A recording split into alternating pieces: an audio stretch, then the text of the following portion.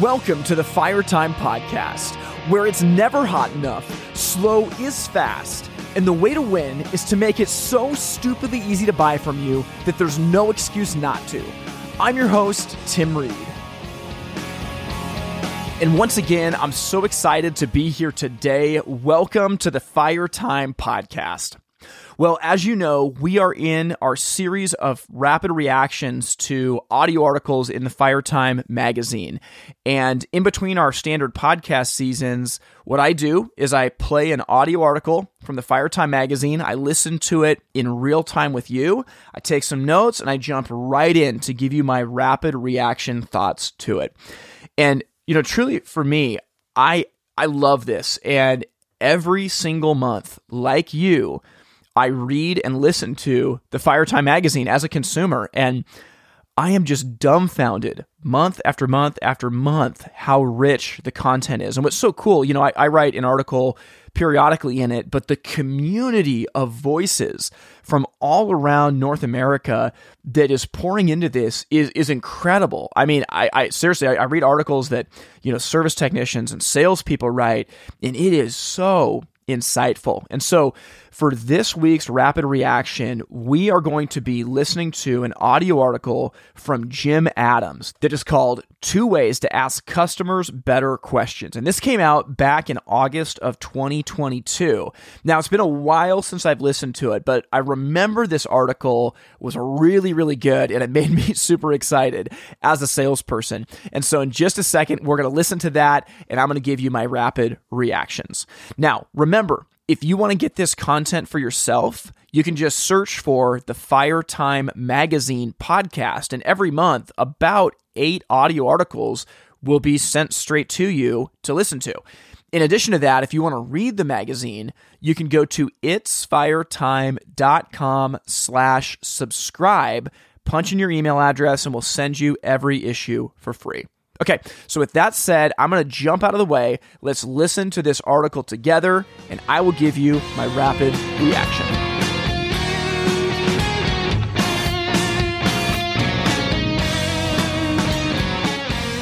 Two Ways to Ask Customers Better Questions by Jim Adams. If you've spent any time hanging around the Fire Time Lounge, you've probably implemented some sort of a sales process. You've worked on ways to invite customers into your store and encourage them to engage with you. You've designed your displays in a logical order with a welcoming warmth. And you've spent dozens of hours training your staff to use your sales process and interact with customers. Then it happens. You're standing on the sales floor and you overhear a young salesperson ask this question. Why do you want to put a fireplace in a corner? Something about the question just doesn't sit right with you. You hear the tone of the conversation change. Suddenly, the customers seem guarded, and their answers get short. They leave, and you're not sure if they're coming back. The salesperson approaches you and says, I don't know what went wrong. I was just asking questions to find out what they wanted, and they suddenly shut down. If you've ever had a team member in this situation, or if you've ever been in this situation yourself, then you might need a refresher on 2 key types of questions: curiosity questions and generative questions. Curiosity questions. One of the trickiest yet most important parts of the sales process is the discovery stage. It's the step where you find out your customer's problems so you can help them find fitting solutions. During this stage, asking good questions makes all the difference. Discovery questions are the who, what, where, when, and why questions. The problem with discovery questions in a sales situation is that they sometimes come across as accusatory, so they often make customers feel like they're being interrogated. One way to overcome the direct nature of a discovery question is to ask it from the position of curiosity. People respond more openly when they encounter curiosity. Consider the original question posed in the hypothetical situation above. Why do you want to put a fireplace in that corner? Asked directly, it's kind of demeaning. But by adding 2 little words, I'm curious, it becomes a question that will likely draw out an answer instead of shutting one down. So the question becomes, I'm curious, why do you want to put a fireplace in that corner? Genuine curiosity, don't fake it, is a great way to put your customers at ease and allow them to open up. That's why replacing discovery questions with curiosity questions is a great strategy. Instead of asking why or what, say, I'm curious about that. Could you tell me more? Then watch what happens. Generative questions. Another way to ask better questions is to use what's called a generative question. As the name implies, generative questions are designed to generate a deeper level of thinking. You've probably heard about asking open-ended questions. In short, an open-ended question can't be answered with a simple yes or no. Do you want fries with that as a closed question? It can only be answered yes or no. In contrast, a curiosity question is typically open-ended, so it's something like, could you tell me more about your idea? Finally, a generative question, which can work like magic, sounds something like this. Imagine yourself 5 years from now. You're sitting around the fireplace with your family celebrating. What are you celebrating? What fireplace would help make that moment perfect?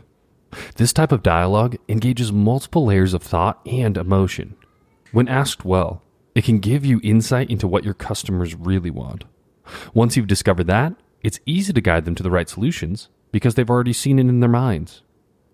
Simply put, asking better questions is an invaluable skill, but learning that skill can be a bit of a challenge. If you want to improve in this area, start by posing more curiosity questions and generative questions. These simple strategies will help you avoid the pitfalls of unspoken and unmet expectations, and that will help you close more sales.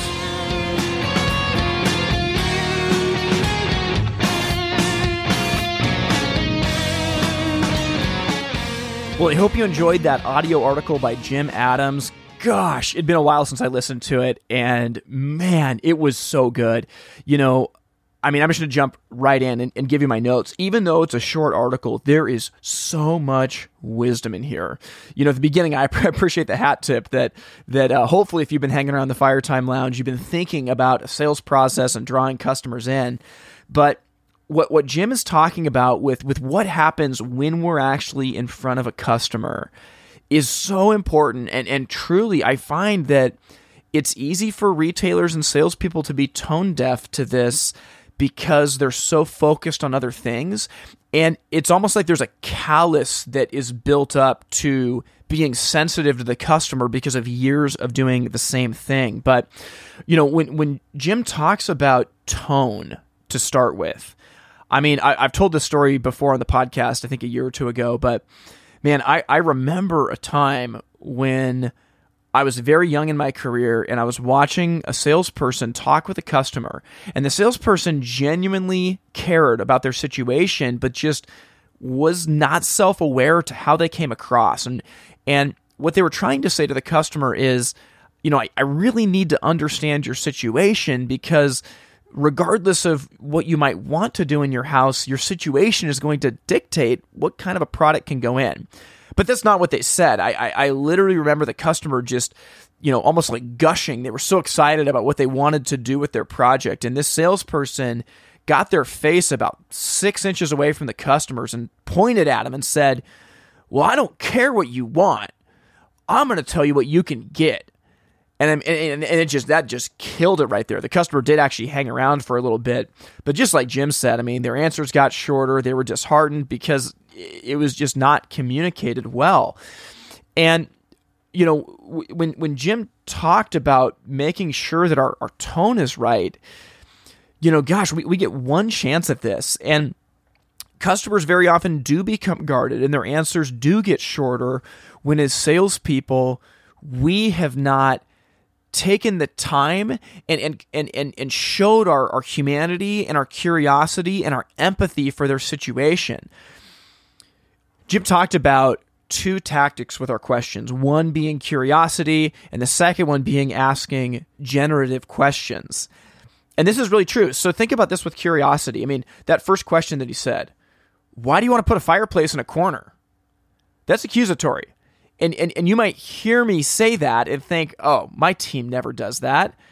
But that's not the case that I found. In most of the secret shopping I've done, either A, questions don't get asked, or B, they get asked in a very derogatory, accusatory way. And, just that simple change of, I'm curious, why do you want to put a fireplace in your corner? Just think about how that sounds compared to, why do you want to put a fireplace in your corner? We might not think that we fall prey to this, but we do when we're not actively and intentionally thinking about our process. So with your team this week, be watching for that. are these accusatory questions? In our industry, often in the busyness of life and in the whirlwind, we take our stress out on our customers and we make them feel like a bad guy for not knowing certain things about their project. And I just see it all the time. It's a defense mechanism. And it's truly fueled by arrogance and apathy to try to get the customer out of our way so that we can go do the important stuff. But gosh, if you can foster that genuine curiosity, I think that that's the key to effective sales. And I never had articulated it quite like this, but as I was listening to Jim, I was thinking back to what would be like one defining characteristic of great salespeople. And I think it is curiosity. I think that being genuinely curious. So when a customer comes in, you don't mind taking 10 minutes to say, "Oh man, I'm so curious about your project. Can you tell me about this?" Oh gosh, that sounds like it'll be really, really cool when it's done. What have you been thinking about in terms of the rest of the project? Those curiosity questions build a bridge. They show people that we are on their side and that we want to help them. Now, as Jim talked about, moving from curiosity questions to generative questions. And by the way, that was a new word to me when I heard this article for the first time. But it makes so much sense that we want these questions to generate a deeper level of thinking. And truly, the question that Jim used as an example about, hey, imagine yourself in 5 years when this fireplace has been installed for a long time.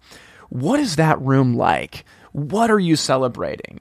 I think that those questions are really, really good because they force someone to think about their project and envision it in their mind's eye.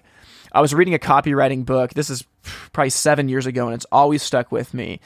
If you command someone to imagine, they can't help but do it. So if you just say, hey, imagine an elephant riding a bike. Well, you can't help but think about an elephant riding a bike. When you tell someone to imagine their room after that fireplace has been installed, they think about it, they picture it. And ultimately, once the customer has captured the vision of what they want this to be, the sale starts to move downhill.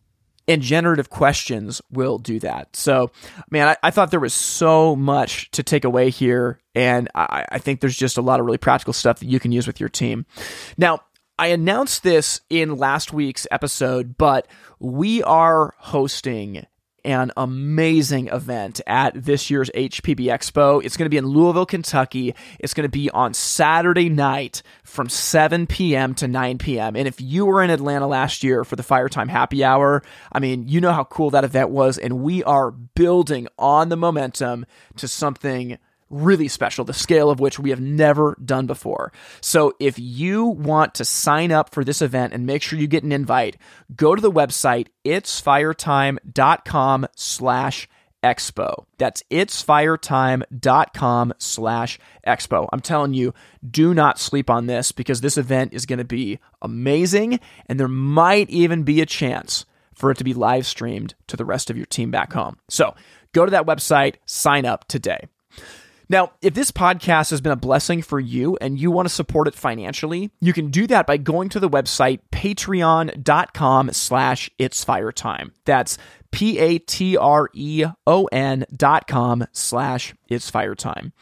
And as you go out this week, I know that we're past Christmas, we're in the new year, and the season is likely going strong, but even in the midst of any chaos that you are feeling, take time to observe your team this week and listen to the way they ask questions.